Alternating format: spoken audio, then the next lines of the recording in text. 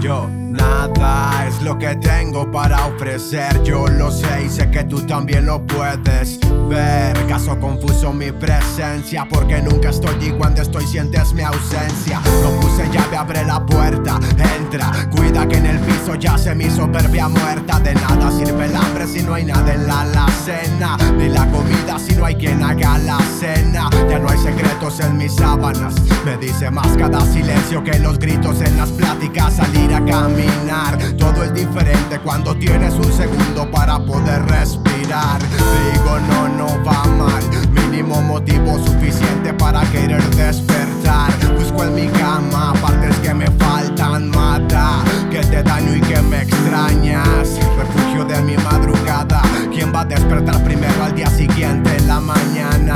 Bebé, antes de que me eleve, amor, ven y dame de tu luz. Nace de mis sentidos, no llevo rumbo y ando perdido. No, comienza la desesperación.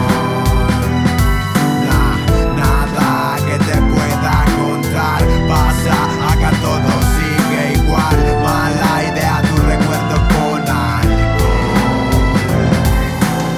Somos iguales pero hablando de demencia, siempre acaba siendo una sorpresa la apariencia. Buenas memorias duelen si fracasas, malos recuerdos dormir solo en casa. Pasa que no quisiera molestar, pero traje un blunt y puro flow para volar.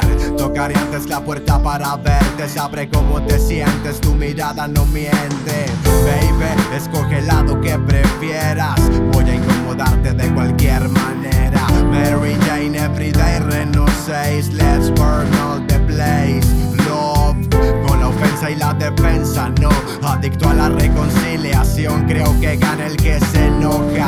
Es mejor cerrar la boca, buscar un pretexto más para perder la ropa. Al igual que un trago cuando me apetece, empezar a hacerlo lento apenas amanece.